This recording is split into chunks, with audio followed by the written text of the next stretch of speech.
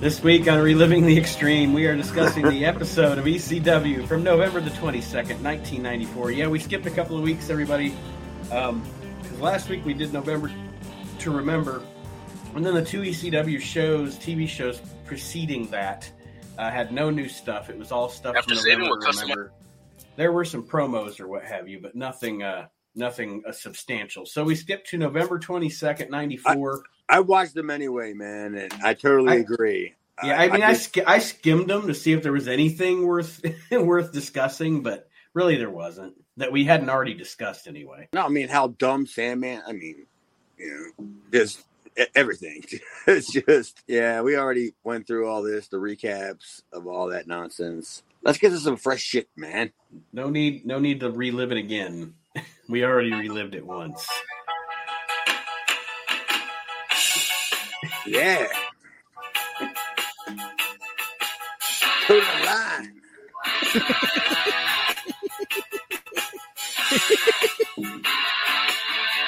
Right. There's no other words to the song, dude. It's just to the line. The guy plays the Casio keyboard for 7.5 minutes. It's still to the line. Well, we'll see if this episode gets taken down for a copyright violation. He looks like Jimmy Garvin. Do you think Toto's really going to fucking go out of the way? I got a warning because we used that audio with Tommy Cairo. The guy singing like somebody in W looks like Jimmy Garvin. Gorgeous Jimmy Garvin? Yeah. Or my auto mechanic Jimmy Garvin? Both. Oh.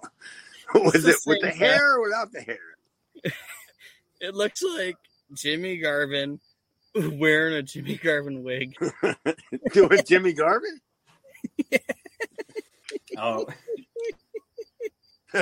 So basically, what you're saying right out of the shotgun is he already put a hat on a hat.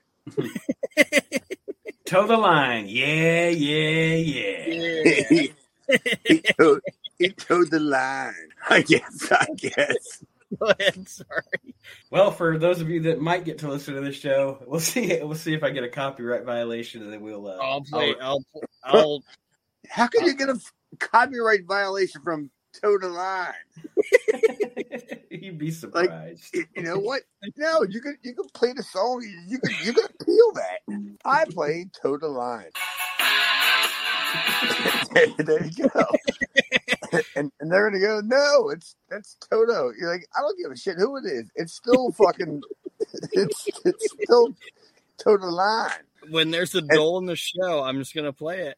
Well, I mean you still have to convince what, 7 out of a jury that it's the same song? No, it's not. It's not. It's just Aaron playing it on his porch. Yeah, I mean, Aaron on the porch playing his guitar. So before we get into this nonsense, before we get into the nonsense of ECW, which I actually didn't mind the show, but we'll get to that when we get to it. Let's do a paragraph here of Chad Austin's Wikipedia. We didn't do it last week because we were talking November to Remember, and I knew that was going to take forever. But all right. So the next section is Maryland Championship Wrestling, 2000 to 2003. The first paragraph, or the first sentence, in early 2000, Slavinsky started wrestling for Maryland Championship Wrestling. On January 19th, 2000, he teamed with wise guy Jimmy Cicero in a match for the then vacant MCW Tag Championships and lost to the Holy Rollers, Earl the Pearl and Rich Myers, is who they were, in a 3-way dance with the Bad Street Boys, Joey Matthews and Christian York in Glen Burnie, Maryland. Wow, that must have been good. Any memories of any of those guys? Jimmy Cicero is definitely a name that I know, and the Bad Street Boys too. Earl the Pearl, don't know Earl the Pearl. Oh, Earl the Pearl's he's the glue of this whole match because at that time frame, Earl was like one of the head trainers from what used to be MCW School Bone Breakers. Mm-hmm. And he was one of the guys that came out of the class that I taught. He was one of our prize students. Earl could work, and he had the same problem that I had. You know, he wasn't big enough and just didn't have the look. And that mustache that he had didn't help him either. I don't know what the hell that was going. But I mean, it wasn't a mustache that he was like grooming, you know, like he was trying to grow out. You know, when he was that pre-pubescent mustache. So he just looks like a creep. Yeah, it was the mustache that he just never realized that he's ready to start shaving yet. Yeah, it was like, all right, enough with that one. Come on. But literally, that kid could work, man. And I bet at any given time that kid could still work. Yeah, I'm honest to God. I don't know that I've ever seen. I don't know if I've ever seen him work. I mean, I think I recognize the name from maybe like PWI or something once in a while from results, but I don't know if I've ever actually seen the guy. Well, you know, I think that's kind of the reason why I never really made the the 500, because they would rather put guys like Earl to Pearl in there. You know, I don't know.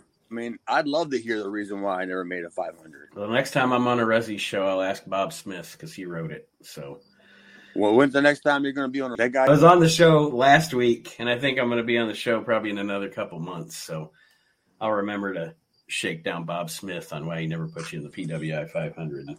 Is the Resi going to toe the line? Let's see here. On April 14th, Chad became the MCW Cruiserweight Champion in Annapolis by defeating Adam Flash and Quinn Nash in an elimination match. Oof. I remember working them guys. We said Adam Flash and Quinn Nash. Yes. Quinn was at this point, I think he was a bringback, like from previous a couple years. Mm-hmm.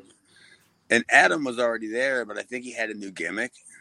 And to me, the new gimmick, it was a great looking gimmick, like for TV kind of thing. Cause he had like this, you know, this flashy little, you know, singlet and everything that had like a little Adam thing around his crotch or whatever. But I was like, all right, well, it looks great, but you're still 177 pounds. Right. You still got to do something with it. He didn't toe the line. That's all I can tell you. I know what the name of this episode is. No shit. Around this time, Chad and kayfabe brother Chip Bowman joined Cicero's heel stable Total Quality Management with MCW Tag Champions Q-Ball Carmichael and Dino Divine. To the line. The last sentence here. 2 weeks later, Chad and Chip joined Cicero in a 6-man tag match against King Kong Bundy and the Ghetto Mafia, Two Dope and Sideswipe in Lusby, Maryland on April 29th. Is that the night King Kong Bundy broke your couch? Where's the show at? Lubsby, I think is that? I don't know. Lusby. All right, Lusby? I got you. There's probably an 85% chance that was the show, because if it wasn't that show, that was if that wasn't the show, it was the night after. Mm. Was that a Friday or Saturday? Friday. Oh no, it was the next night. I mean, it was the next night that Lennox Lewis fought on pay-per-view. Because I mean, we had Bundy for maybe Thursday, Friday, Saturday, and then maybe Sunday, maybe even. I mean, you can't get a star like that for like $450 a night. Right. You know, I mean, you know, you got to take advantage of that, especially when you're doing sold shows, you know, in front of 1,200, whatever, 1,000 people, and you're getting WWE superstar. Yeah. King Kong Bundy. What? He ain't been on TV, and the last time he was on TV, didn't he have a penny on his? No, it was Nikolai. All right, well, same person. Bundy was in that faction around the same time, so yeah, I mean your date is correct. He left he was last time he had been in the WWF was 95, and this is what we're talking about, 2000. So 5 years since he's been on TV. He's a guy that I always wondered. What? He always sucked. Who, Bundy? Yeah. I was never a big Bundy fan. I don't think he always sucked. I think that he always knew his role. Yeah, I mean, listen to like shoot interviews with him and shit. He's funny, and like you said, he knew his role, but just in general, I was just never a big fan. Oh, neither was I. I mean, I went back and I watched. I mean, not that I've watched him, but I'd watch some old World Class and I'd see him there and be like, yeah, there's not a whole lot here. You know what I mean? He was, and we'll get into the ECW show then. I know we're getting off in the weeds on Bundy here, but I always wondered why, when the big exodus happened, where Hogan went to WCW, and he took Earthquake, he took Kamala, he took all those people from WWF to work with as the Giants for him to pretty much redo his WWF run in WCW. Why Bundy never showed up? I wonder why. Always wondered why he never went to WCW. I think Bundy had, I don't want to say underlining heat. I think he had, I'm not even sure if I should even, do you know that he married like a Chinese woman, like off the internet? I did not know that. Yeah. He got a female bride like off the internet or whatever, and then she started taking care of like. This is all coming from me, like my dealings with Bundy and all them, because we were on the same shows, like for a lot of shows, right? And we had to deal with some fucking Japanese girl all of a sudden that was dealing with Bundy's bookings. It's like Bundy's Yoko Ono. Dude, she was Bundy. She was Bundy Ono. Bundy Ono. Yoko Bundy. Yeah, she didn't like that was her gig, and then everybody looked at her like, "Are you in the business?" She's like, "I'm in the King Kong Bundy business, bitch." Remember the episode of Seinfeld where Seinfeld met Pat Cooper? Yeah.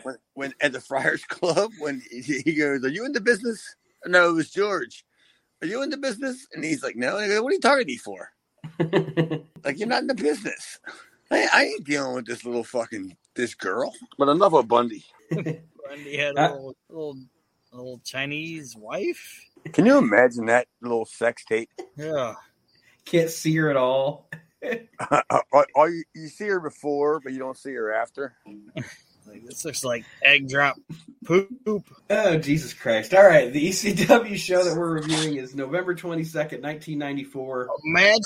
Imagine King Kong Bundy fucking Oriental tea and bagging his fucking Oriental wife. That's gross. I know. Why did you bring it up? Yeah. I can't even. I don't think it ever happened. I bet you it's never happened. Ever. I bet you even Wild Bill Trammell can't even pull up a tape of that. I don't know if you know who that is, but ECW, November 22nd, 1994. Chad, the only thing he did not break was your couch. I'm sure he broke that woman. Wild Bill Trammell or King Kong Bundy? King Kong Bundy probably broke that Oriental woman. He broke my futon. Well, yeah, and he probably broke Chuchan or whatever that Oriental lady's name was. Chuchan? Oh, Chuchan. Well, we start the show with Hack Myers and Steven Richards in the ring. They're going to pick dream partners for this match. As Joey Styles is hyping us that the ECW arena is sold out, he's looking around like he's there. And, that's the gimmick. But the gist of this is they get to pick dream partners. Stevie Richards picks JT Smith, and Hack Myers picks our own Chad Austin to be his tag team partner. No, let's not forget the fact that it had to be somebody who was already not picked on the show tonight. They made a big deal to say that, because if Hack Myers would have just picked me out of anybody in the locker room, then it would have been a lot worse of a boo or a lot less of a nothing than it was. So you got to premise it by saying that, right? Yes, they had to pick somebody that wasn't booked already to wrestle. And how the fuck did anybody in ECW arena know who the fuck was already ready to wrestle? Were they given a lineup? It was Chad Austin like 5 times. It was just Chad Austin, and it just had a line next to his name. Like 5 times. The match itself never gets started as Chad cuts a promo on the ECW crowd. He's not going to wrestle here tonight, and he's got a nice big tour bus waiting out back to take anybody who wants to go see Smoky Mountain Wrestling. And, I mean, did it at least get some heat from the ECW crowd, Chad? Oh, it did. Yeah, it did. Because that was the weekend that Smoky Mountain was running literally like less than 20 minutes away. Like Woodbury, New Jersey is literally about, I mean, there's probably one gas station that separates Woodbury, New Jersey and the Philadelphia. It's right there because we were underneath 95 and all you had to do was get on 95 and then 10 minutes later you were in New Jersey. And Woodbury is one of the first places you're going to get in New Jersey before you get on that 13-mile stretch where there's no exits, before you get lost. Which is that's not even that's a shoot like a motherfucker, dude. You get lost in the Jersey Turnpike, you're finished. So yeah, that was a shoot. And did you have any, like, I'm sure you didn't, but did you have any kind of legit like blowback from going to work for Cornette? I don't know. What do you think? I mean, you saw the rest of my ECW career. Yeah, you tell me. That was the only reason why I was even brought back was because of what I did. There was no chance I was getting brought back. As a matter of fact, I mean, didn't we already bring this up on the show before where after I worked for Smoky Mountain, I got home and my mom told me in Knoxville that there was a phone call from a guy named Rob? Yeah. Yeah, it was that fast. I don't know how before the internet happened that it happened that fast. But it happened that fast. Like, I went to work for somebody else. But honestly, how the hell was I not supposed to work? How was I not supposed to work for somebody else? I'm 24, 25 years old maybe at the time. And I'm trying to get out there and work as many places as possible and do as much as I can. And then you're telling me that you're going to tell me that I can't work for this guy because I'm working for you. But what am I doing for you? Well, I'm sure I can. I'm sure I'm not going out on a limb here saying that Paul Heyman never presented you with a contract. A contract? Yeah, that's you have no contract. You don't owe them anything. You can go work wherever the fuck you want, in my opinion. No, I mean, in Paul's defense, though, without a physical contract, a handshake to me was always like the way we did business, Mm-hmm. That's the way we did business. But it wasn't until we're getting there. We're not there yet. I mean, unless there's people there that I don't know that have said contracts, and it's probably Sabu for dates or Benoit for said dates, but there's nobody under contract. They can only work for ECW. Mm-hmm. As far as I know. It was never offered to me. And why would it be? Like, Paul's going to be like, we only want you to get chokeslammed by 911. We're going to do our best to hold you under contract so you go up and down. But you know what I mean? Yeah. As this segment rolls on, as Chad is trying to get people to go to Smoky Mountain on his tour bus, he tries to get Hack Myers to go with him. Egging Hack to come on, let's just leave, et cetera, et cetera. And of course, Hack Myers subsequently beats up Chad Austin. Think of his life. Where did he end up? You're still breathing. When's he going to be on the show? Stevie Richards and JT Smith then wind up getting to Chad and pinning him, winning the match. And then after the match, the beatdown by Hack Myers continues. But, I mean, again, like we said, saying you're going to go to Smoky Mountain, at least you got some heat in the arena that night. I mean, I think that angle could have been a little hotter. It could have got hotter, right? Especially if you could have got maybe a couple of guys that also worked there. Well, not only Smoky Mountain, but me going to Memphis. Mm-hmm. I could have brought in PG-13. I could have brought them in because they were already there. I could have brought in Doug, like a Doug Gilbert. I don't know. Yeah, Doug, but Doug was already there. I could have brought in what's his name? Oh my God, the guy who did the fucking. He looked like a snowball salesman. He was a magician dude. Oh, Spellbinder. Yeah, I could have brought him in. The snowballer. Harry Del Rios. I could have brought any of them fucking goofs in. I mean, I think so, but but anyway, nonetheless, that's just the way that it worked. Is that Paul wasn't going to spend money in bringing them fucking goofs in, and I wasn't worth the time or the effort to do that, for that angle, because he knew that was a short shelf life angle, Mm-hmm. and I did it. I mean, as far as I know, I did it as good as I could have done it. Granted, today, being as much as I don't give a fuck about life anymore today, that if I would have had to do it again, I could have got a lot more heat back then. But the promo, from what I saw, the promo was good. It was, but we're still in that era where the microphone on TV is so hard to hear. A lot of the time, you can't make out. But from what I made out intelligent, what was legible that I could hear, the promo was good. You hit all the key points, and you didn't miss a beat. So I don't think any of that was. Honestly, I don't think any of that was Paul. Because if I had to remember promos, that was not probably the best thing for business. Mm-hmm. So it was probably to say, hey, look, just go out there and shit on these people, I mean, for lack of a better term, you know what I mean? Just go out there and just shit on them, and all right. And then I guess the high spot was what, the tour bus? Yeah. I have a tour bus going to Smoke, because Smoky Mountain was literally 20 minutes away. Aaron, your thoughts on this segment before we move on? I thought it was really good, and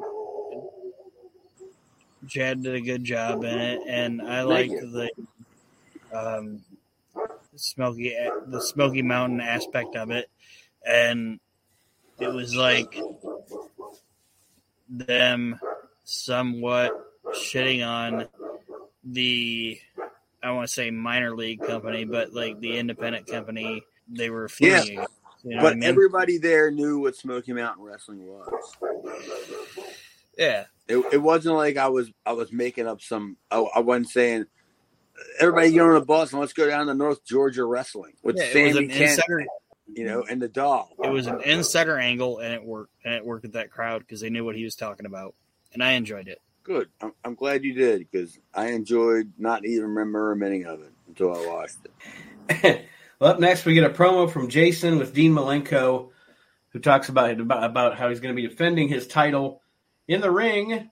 Then we go to the ring, obviously, and Todd Gordon comes in as Jason and Malenko are in the ring awaiting Too Cold Scorpio, and he tells Dean Malenko he has to go, he has to get out of here, or Jason will be fired. He'll not have the title anymore. He'll not be allowed to wrestle in ECW anymore. So as what I thought was kind of funny was as Malenko was leaving, the Pitbulls were walking out. Like Jason thought he was going to get away with that. Like, I don't know. I thought it was amusing. My favorite thing was that kid. I showed you guys that. I sent you guys that clip. That kid going, "You're a greasy pig." See, I never got that. So when you texted me that, I was like, I don't know what you're talking about. I thought you were talking about me. Just because I went for a job interview today and I didn't take a shower? Jason is standing in the ring, and a child yells at him, "Shut up, you greasy pig." And it fucking cracked me up. It was so funny. Well, apparently it holds water. I mean, Aaron's holding a grudge about it. Greasy fucking pig. Well, then, of course, like I said, the Pitbulls come out, and Gordon also says that they're banned from ringside. And then I guess I jumped the gun because Jason didn't know he was waiting for Too Cold Scorpio, because he says, go ahead, bring out Dino's send-off, bring out Donnie Allen, bring out Chris Kanyon. And, of course, Todd Gordon brings out Too Cold Scorpio to face Jason for the TV title. But I thought this little pre-match thing was fun. It was fine. Entertaining. The match was rough. Yeah, the match was rough. if anything, it towed the line. That's all I can say.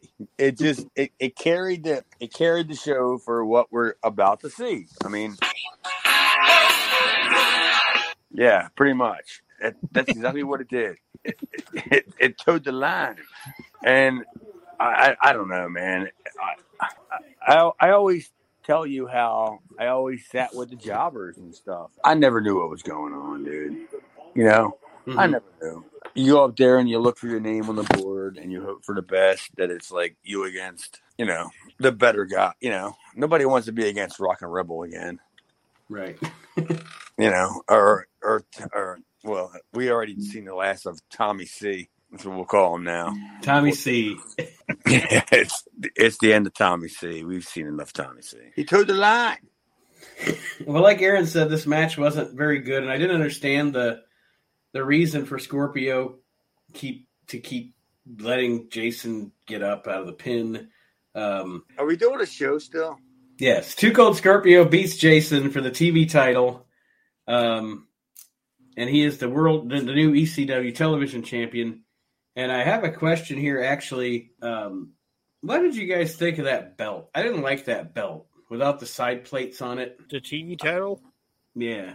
That was lame. Well, honestly, I didn't like any of the belts, but the belts were made out of like fucking plaster, man.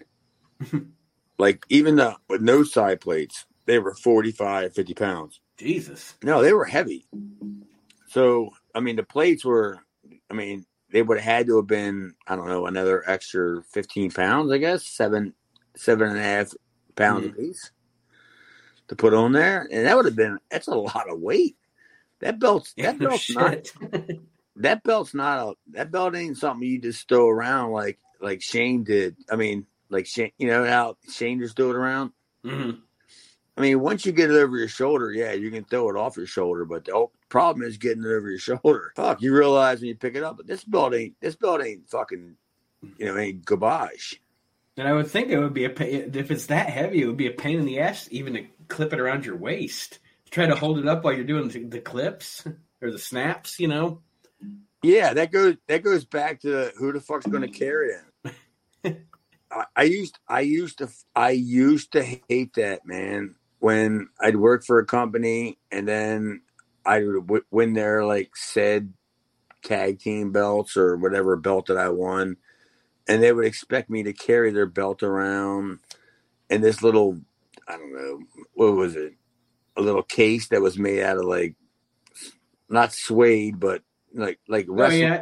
Oh, yeah, I know what you're talking about. Like a little, not a knapsack, but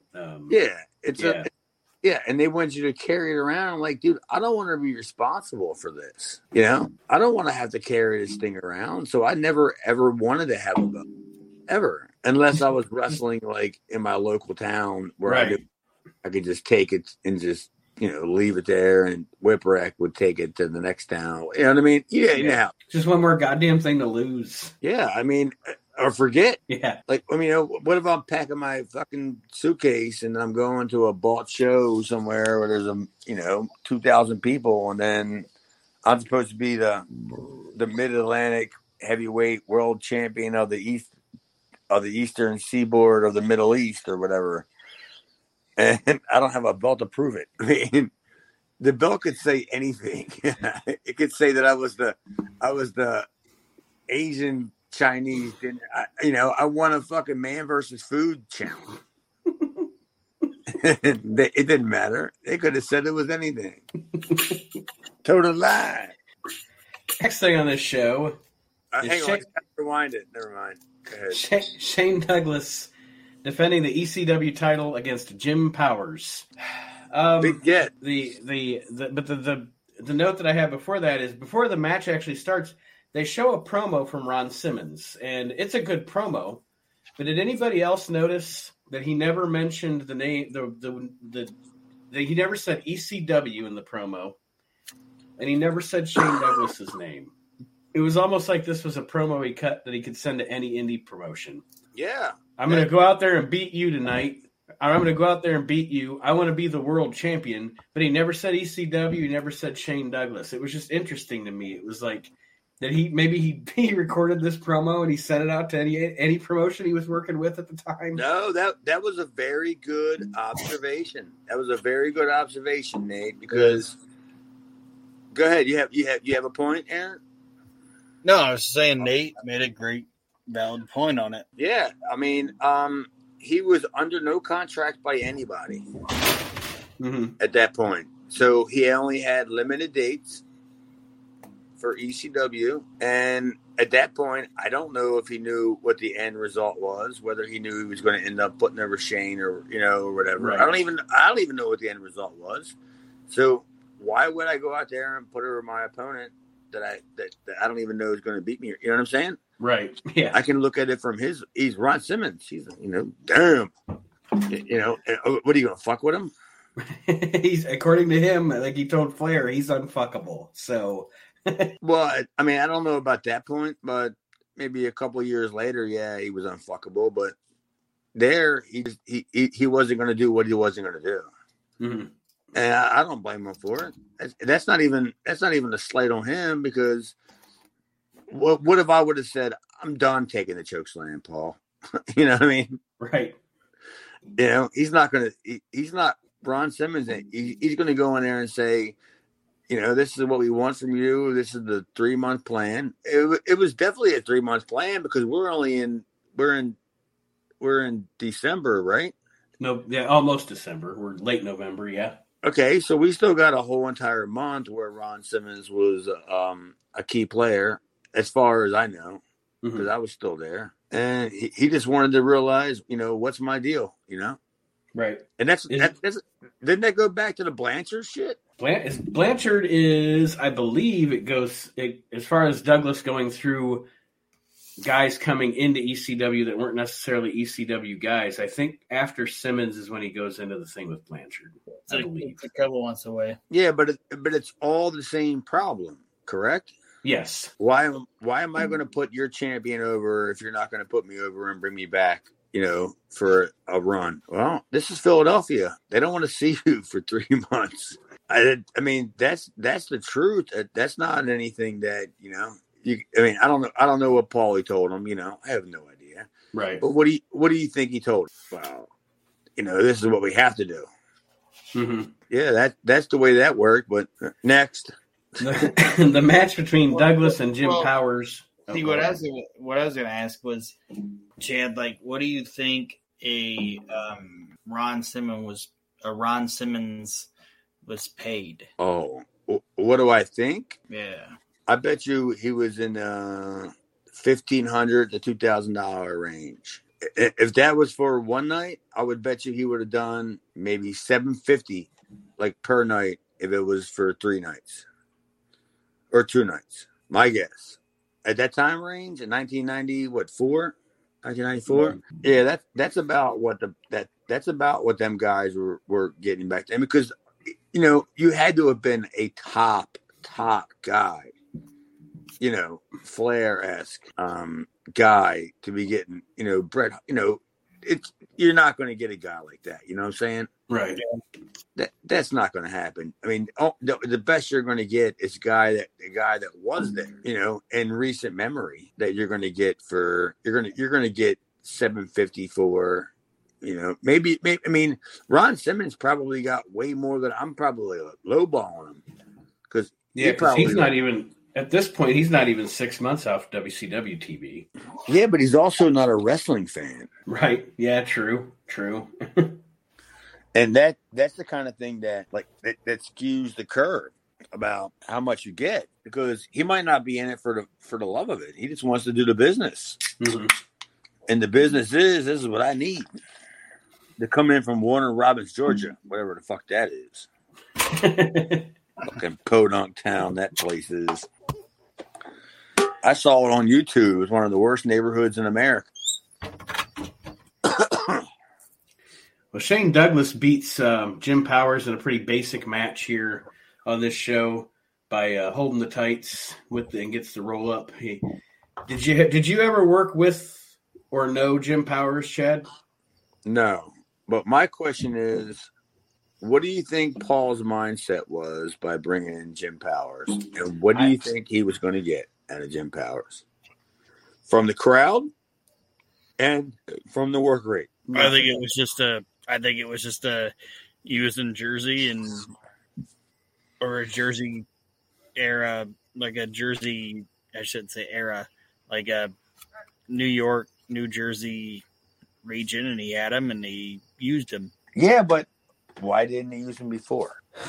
And how silly does it look? How silly does something like this make the whole? Okay, we've talked about Shane Douglas is challenging Ric Flair, Hulk Hogan, Bret Hart. Nobody will come accept his challenge. But Jim Powers did? So how silly does he look, or how silly does the company look when it's like none of these guys will come accept the challenge, but Jim Powers will? Like the job guy from the WWF, he'll accept the challenge. Well, I don't know. And maybe I'm missing the point there, but it does. It makes Douglas look stupid. It makes the whole thing look stupid. Well, I think personally, that Paul thought pretty much the same thing he thought about Jason, is that he could make the fans forget about, Jim Powers being a job guy. I believe in my core that I think Paul thought if he brought him in, he could push him and make the fans forget that he was just the job guy that he was. And then if they didn't, he could run with the idea that he's a job guy that people don't think that he's not a job guy that everybody thought was. Right. I mean, do you see the idea? Yeah. No, I see what you're saying. Yeah. Because I mean, for any good or for anything good or anything bad you can say about him, Powers had a good look, So I mean, you look at that as a wrestling promoter, and maybe you do think, maybe I can do something with this guy. And then you hear him talk. I've never heard a bad thing about him. Mm-hmm. I've never heard of. I mean, me personally, I've never heard a bad thing. But he wasn't a bad worker. As far as he was fairly basic, but he never did anything that stood out to me. But he also never did anything where I went, Jesus Christ, that's terrible. He didn't stink or anything. He just, I don't know. Well, to me, it was because he was pigeonholed. Everybody in that arena had seen him do jobs for the last 5 years on TV, and that's where he was delegated to. That's the exact reason why I never went and did jobs for WCW with Bob Starr, because you didn't want to get typecast. Yeah, and that's the way it works. Mm-hmm. I mean, in the 1990s. How many Smoky Mountain Wrestlings are you going to catch? Or how many USWAs are you going to get? You know what I mean? Right. You're only going to get so many opportunities to work after you've been on a national TV spotlight platform and you're projected as a job guy. And, what was his name? Remember the Gambler? Oh, yeah. Yes. Gambler's my favorite. He is actually my personal favorite WCW jobber. Yeah, but he worked. How many outlaw mud show places did he work where he got a push or he was kind of a semi-star, because he was on TV. Right. I mean, to a lot of guys, that meant a lot. To me, it didn't mean shit, honestly. And not even saying like Gambler. It's like Jim Powers got put in that fucking like Joey Maggs type cast. You know what I mean? Yeah, but Joey Maggs lived down the street from me. I didn't even know it. He lived down the street from me, and Bob Starr was like, "Yeah, you know about Joey Maggs passing away?" And I'm like, "What?" You're like, "He lives in your neighborhood." I'm like, "I don't know, I don't know. He's Joey Maggs." I mean, what? Is he the guy that just detailed my car? I guess that $5 tip wasn't going to help him very much. It made Mag's detailing make all the sense in the world. Yeah, but you understand what I'm saying about how perception is everything. Yeah. Once you're typecast like that, you're always going to be typecast like that, and that's the way everybody looked at it. And a lot of them guys didn't matter. Like look at Dwayne for Christ's sake, Dwayne Gill. He made as much money. He made as much money as just say Bill Irwin. He made Bill Irwin money, Yeah. But it was a lot more coming from a different era, Right. Yeah. And that mean, what would you do? Say no? What else are you going to do? Clean beer lines? Stock dairy? Look for a job? No, that's my life. Never mind. Aaron, what did you think of the Powers Douglas match? I thought it was a very basic match, and they didn't do anything that was bad or anything. They just had a basic northeastern independent match. Yeah, I mean what were you going to do?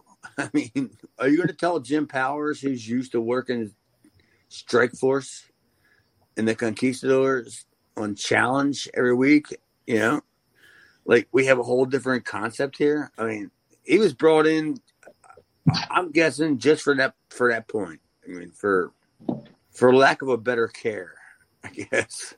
He was easily booked, and he was an easily booked guy for that show, and he wasn't going to have a fucking shit match with Shane. And it wasn't going to be a problem. Yeah. Right. Yeah, I see that. And why wouldn't you bring him in? Because he was there for the whole entire weekend, as far as I remember. There's no way he brought him in for one night. The next thing we get here is a Paul E promo talking about how when he was a fan, or when he was, before ECW, he would look in the corner, or he would look in the locker room and say, that's the Malenkos. That's what wrestling is. Those guys are wrestlers. But now he's talking about, because ECW, because they keep pushing this tagline during this show, feel the difference. Feeling the difference of ECW, he now knows that the future is Sabu and the Tasmaniac, which leads us to a tag match. It is Sabu and the Tasmaniac against Dean and Joe Malenko. Yeah, I don't know how receptive the ECW crowd was live to Joe Malenko as it was to the audio on the show. You tell me. What do you think? I think he sold weird. I don't think he knew how to work, because I only have like one match on tape from them in Florida as a team, and it was from like 1988, 89, and you would think that he brought his brother along because he drove him or something. You know what I mean? Yeah. It was. I mean, I'm not being mean. That's just the way that it felt. It was like, all right, my brother's here. Can you just give him a payday? You know? And what is his credentials? He lived near the Malenko School of Wrestling. You know? They are Dean and Joe to me, and there are going to be people that would say that it's blasphemy. Well, it's not on this show. It's blasphemy to shit on Dory Funk, but to me, it's like Terry and Dory. I'll watch Terry all day long. I don't want to watch Dory Funk. I just don't. And the story. I don't care. 1970 fucking whatever. He was the greatest wrestler in the country. Blah blah. I don't want to watch Dory Funk, but I'll watch Terry all day long. Like it's like the classic. You watch. All right, we'll just take Terry and Dory versus Sheik and Abby. All right, just take that match for example from All Japan. Terry's out there. He's punching Abdullah. Abdullah's leaning on the ropes like he always does, and all of a sudden he tags in Dory, and then Abby tags in the Sheik or whatever, and the Sheik goes for like an arm bar, or Dory goes for like an arm bar. It's like, what are you doing? Like, the guy's mauling your brother. Yeah, do you feel the vibe of this match at all? Didn't you watch I Like to Hurt People? He's mauling your brother out there, and you come in, you got to try to give him a hammerlock. It was probably because Marty was outside the ring yelling hammerlock. With this Malenko match, like every time Joe would get any kind of bump, he would just kind of like scurry out of the ring. It was just like, it didn't work, in my opinion. Yeah, and Sabu early in the match or halfway through kind of takes Joe to the outside and does the Sabu one-man show against Joe. And then they let Taz and Dean work in the ring, which was good stuff. And how good is Dean at like running the ropes and like doing what they call transition spots? Oh, he's one of the top 5 guys ever to do it. Yeah, I mean, wouldn't he be a guy you wouldn't learn that shit from? Like, because where did he always land? Center of the ring. Yeah, right in the middle. And where did he always position up to? Camera. Boom. It was like, it wasn't even like he had to tell a guy. Mm-hmm. I mean, I don't know if it was a Japan thing or somebody told him, but yeah, like he took a bump in the middle of the ring, which is the safest spot in the ring, and he would always get up right in front of the hard camera, and he would feed. Yeah, he was as natural a pro wrestler as Kurt Hennig. He was that good at what he did. I guess I guess that whole entire personality thing just didn't work out for him. Mm-hmm. They said he's funny as shit when the camera's not on, but as soon as the light comes on. Well, there's a lot of guys like that. Dreamer, a lot of guys are like that.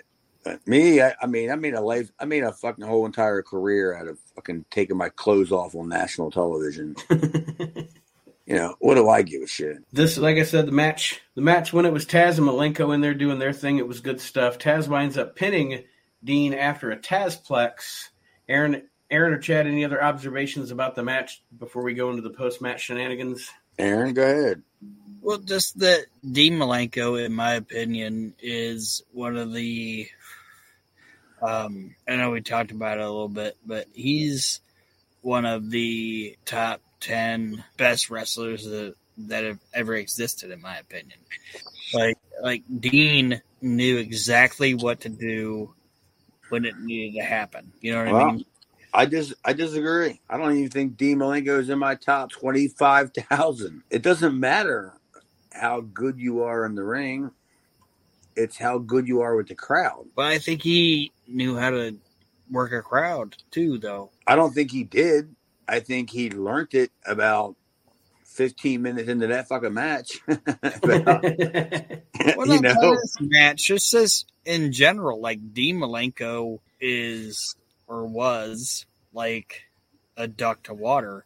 Like he just knew what to do when it happened. I don't know. I mean, I just never I'd never seen a crowd go banana for Dean Malenko anything, and except for we haven't even got there yet. But I'm not even sure that's even on the that's not even like a huge spot on my meter as like huge spot things. But him and Guerrero, that stupid fish out of water spot. Who hadn't done that shit 25 times? Dude, I mean, go to a wrestling school. Yeah, I don't know. I just don't see it, Aaron. I'm sorry. Nothing against your opinion at all, because I just don't. I just never saw it. Never saw it. Never got it. And it is what it is. And sorry for your luck, Dean Malenko. Okay. I just think Dean's one of the best goddamn performers I've ever seen in wrestling, in my opinion. Yeah, but doesn't transfer in the fucking box office. That's the problem.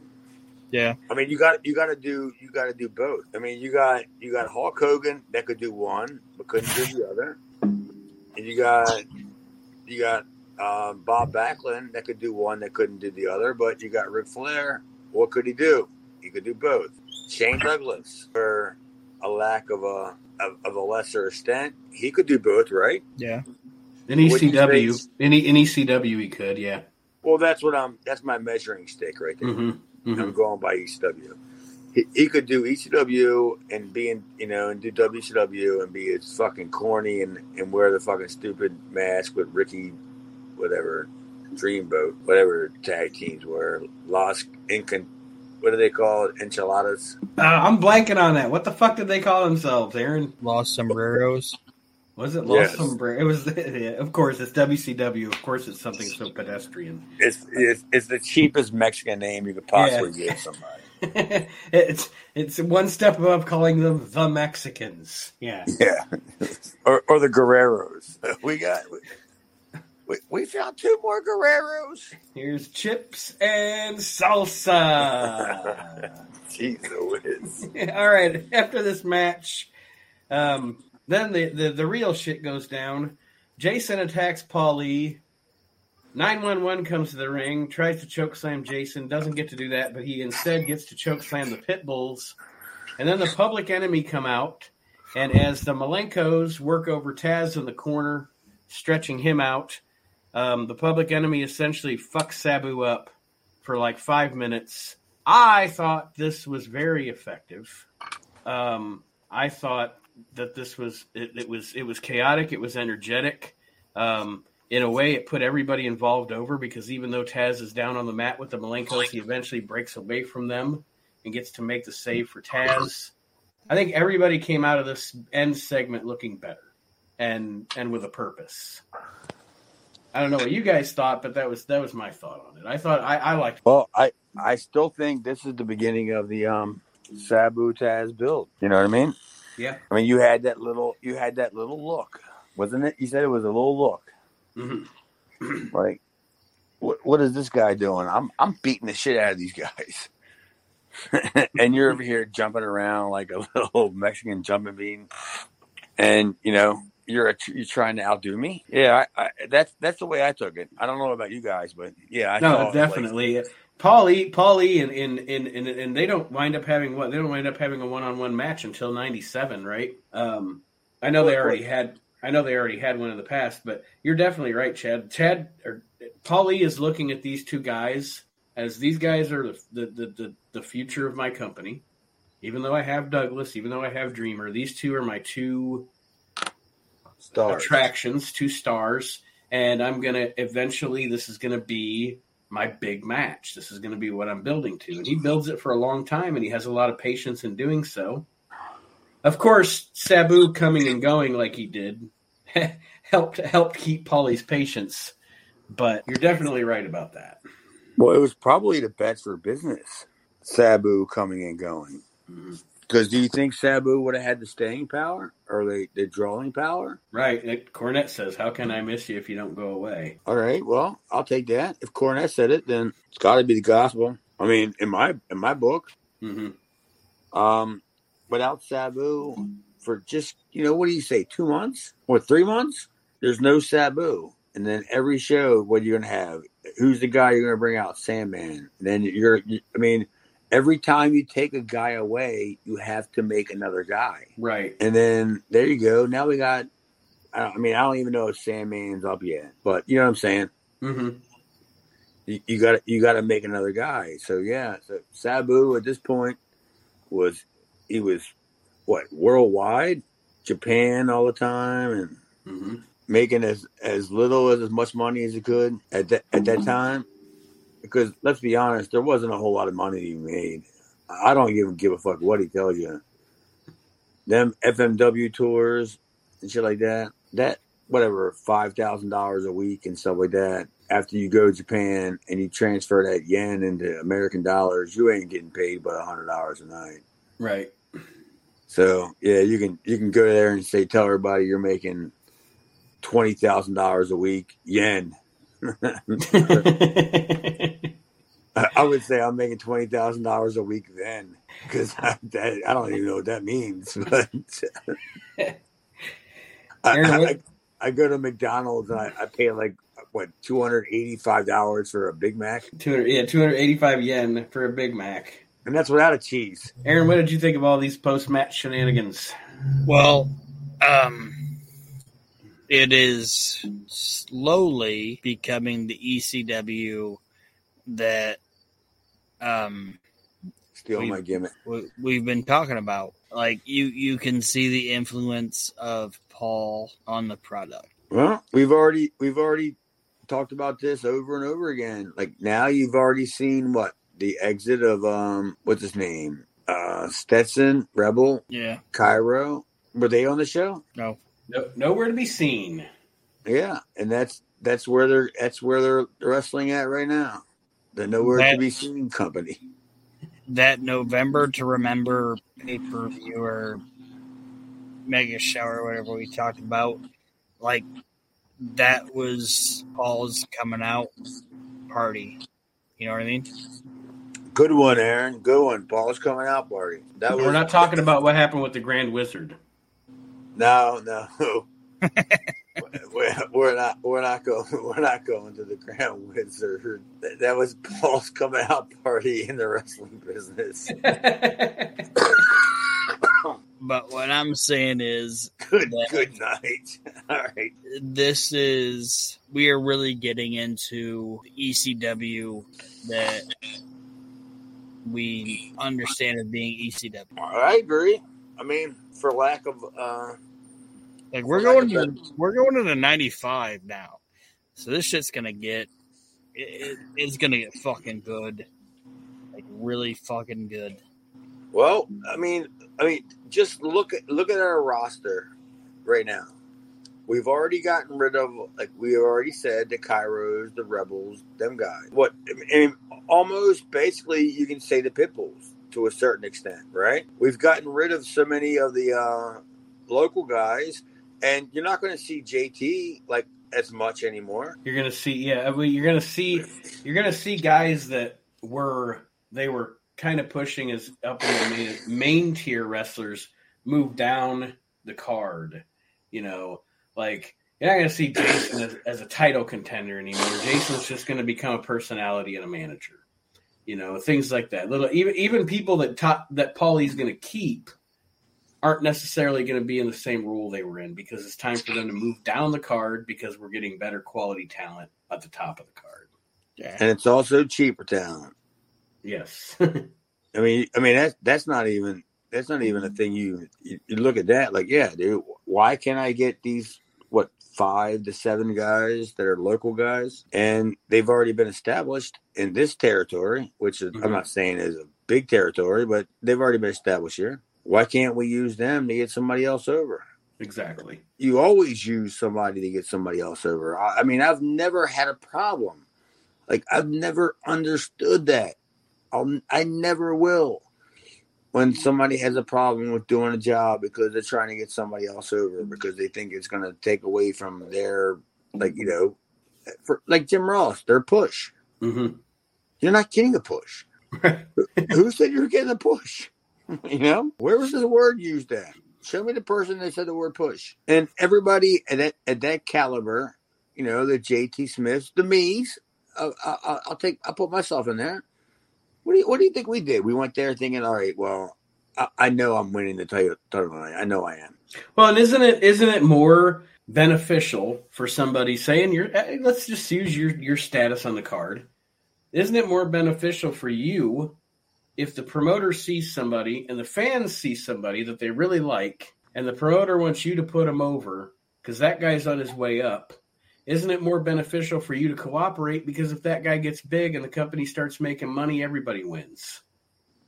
You know. Well, you would think right? There's a reason that in the 80s everybody wanted to wrestle on the card Hogan was on. You know, so that's what I'm saying. If you can build some mega stars that are going to make some money, everybody's paycheck goes up. Yeah, but we're talking about a whole different era now. Now we're talking about these guys think that they're the star. I mean, this is just my opinion from watching it and being around. Is everybody thinks that they're the star? And do you think that Sabu thought he was a lesser of a star than Shane Douglas? Mm-mm. Do you think that at this point where we're at with Sandman, do you think he was a lesser star than Shane Douglas? He's probably no. I'm just as over as that guy is. Right. So it's kind of like a catch-22, and then you got to deal with all them personalities, man. You know, that's got to be a pain in the ass. That's why I just have them all do jobs in 911 and start them all over again. Just go out to the ring, cut your spiel. Bam, bam, bam, bam, bam, bam. All right, thanks for coming, buddy.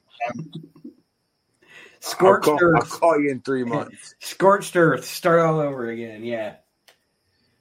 Well, overall, guys, to close the show, what do we think? What did you think about this overall episode of ECW? I actually liked this episode of ECW. I thought it was pretty good. B+. Yeah, I found some segments enjoyable, but the stuff that I've already seen, I just like the way they re-shown it. Right? Mm-hmm. Like Nate. You understand what I mean? Yeah, and that is totally a good point. There, it used to be, as we're watching the show, and this is more of Paulie's influence, we used to joke recap championship wrestling because they would literally just play the video from last week. They would just show the match again. Right. But now we're getting it clipped up. It's highlights. There's some narration. There's music behind it. It's a whole different presentation to recap, to keep you abreast of what the situation is and the stories are. You said abreast. Yeah, I mean, I totally agree. I think that's what's keeping you captivated and wanting to see, like, you know, what's next, because, you know, it's not giving you anything. It's I mean, how do you say this? It's giving you a taste of stick around, right? Mm-hmm. Like, stick around. See this? It's only going to be better, you know? Right. it's only going to be better. And if you stick around, then give us another, I don't know, at ECW's point, 4 weeks until we have our next TV taping.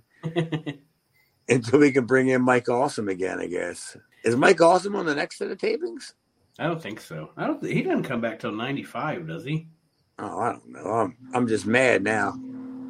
Aaron, your final thoughts about this week's episode? He don't have any thoughts. I have thoughts. I thought it was a good show, and like I said, I'd give it like a B+. I enjoyed it. I mean, did I get an Archie Mitchell joke off? I don't think so. If you want to get Archie Mitchell off, that's fine. I thought if I didn't get an Archie Mitchell joke off earlier, then I apologize to my fans. Because you know my Twitter page is blowing up. It's fans of Archie Mitchell that I run.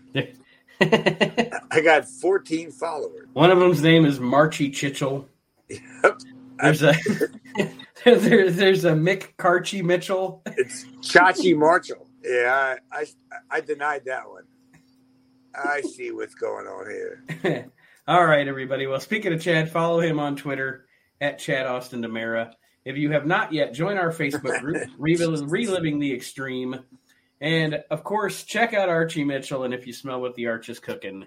And all the other shows. It's a good show, man. By the way, I listened to the last show. I mean, you could tell, Nate, by the second download of the show. I thought it was pretty good. The second download that popped me. Sorry. The If You Smell What the Arch is Cooking and all the other shows on the WrestleNet Radio Podcast Network. Check them out. We appreciate your listenership, and we will see you next week, everybody. Have a great week. Reliving the Extreme is a production of Maxing Out Media. All rights reserved.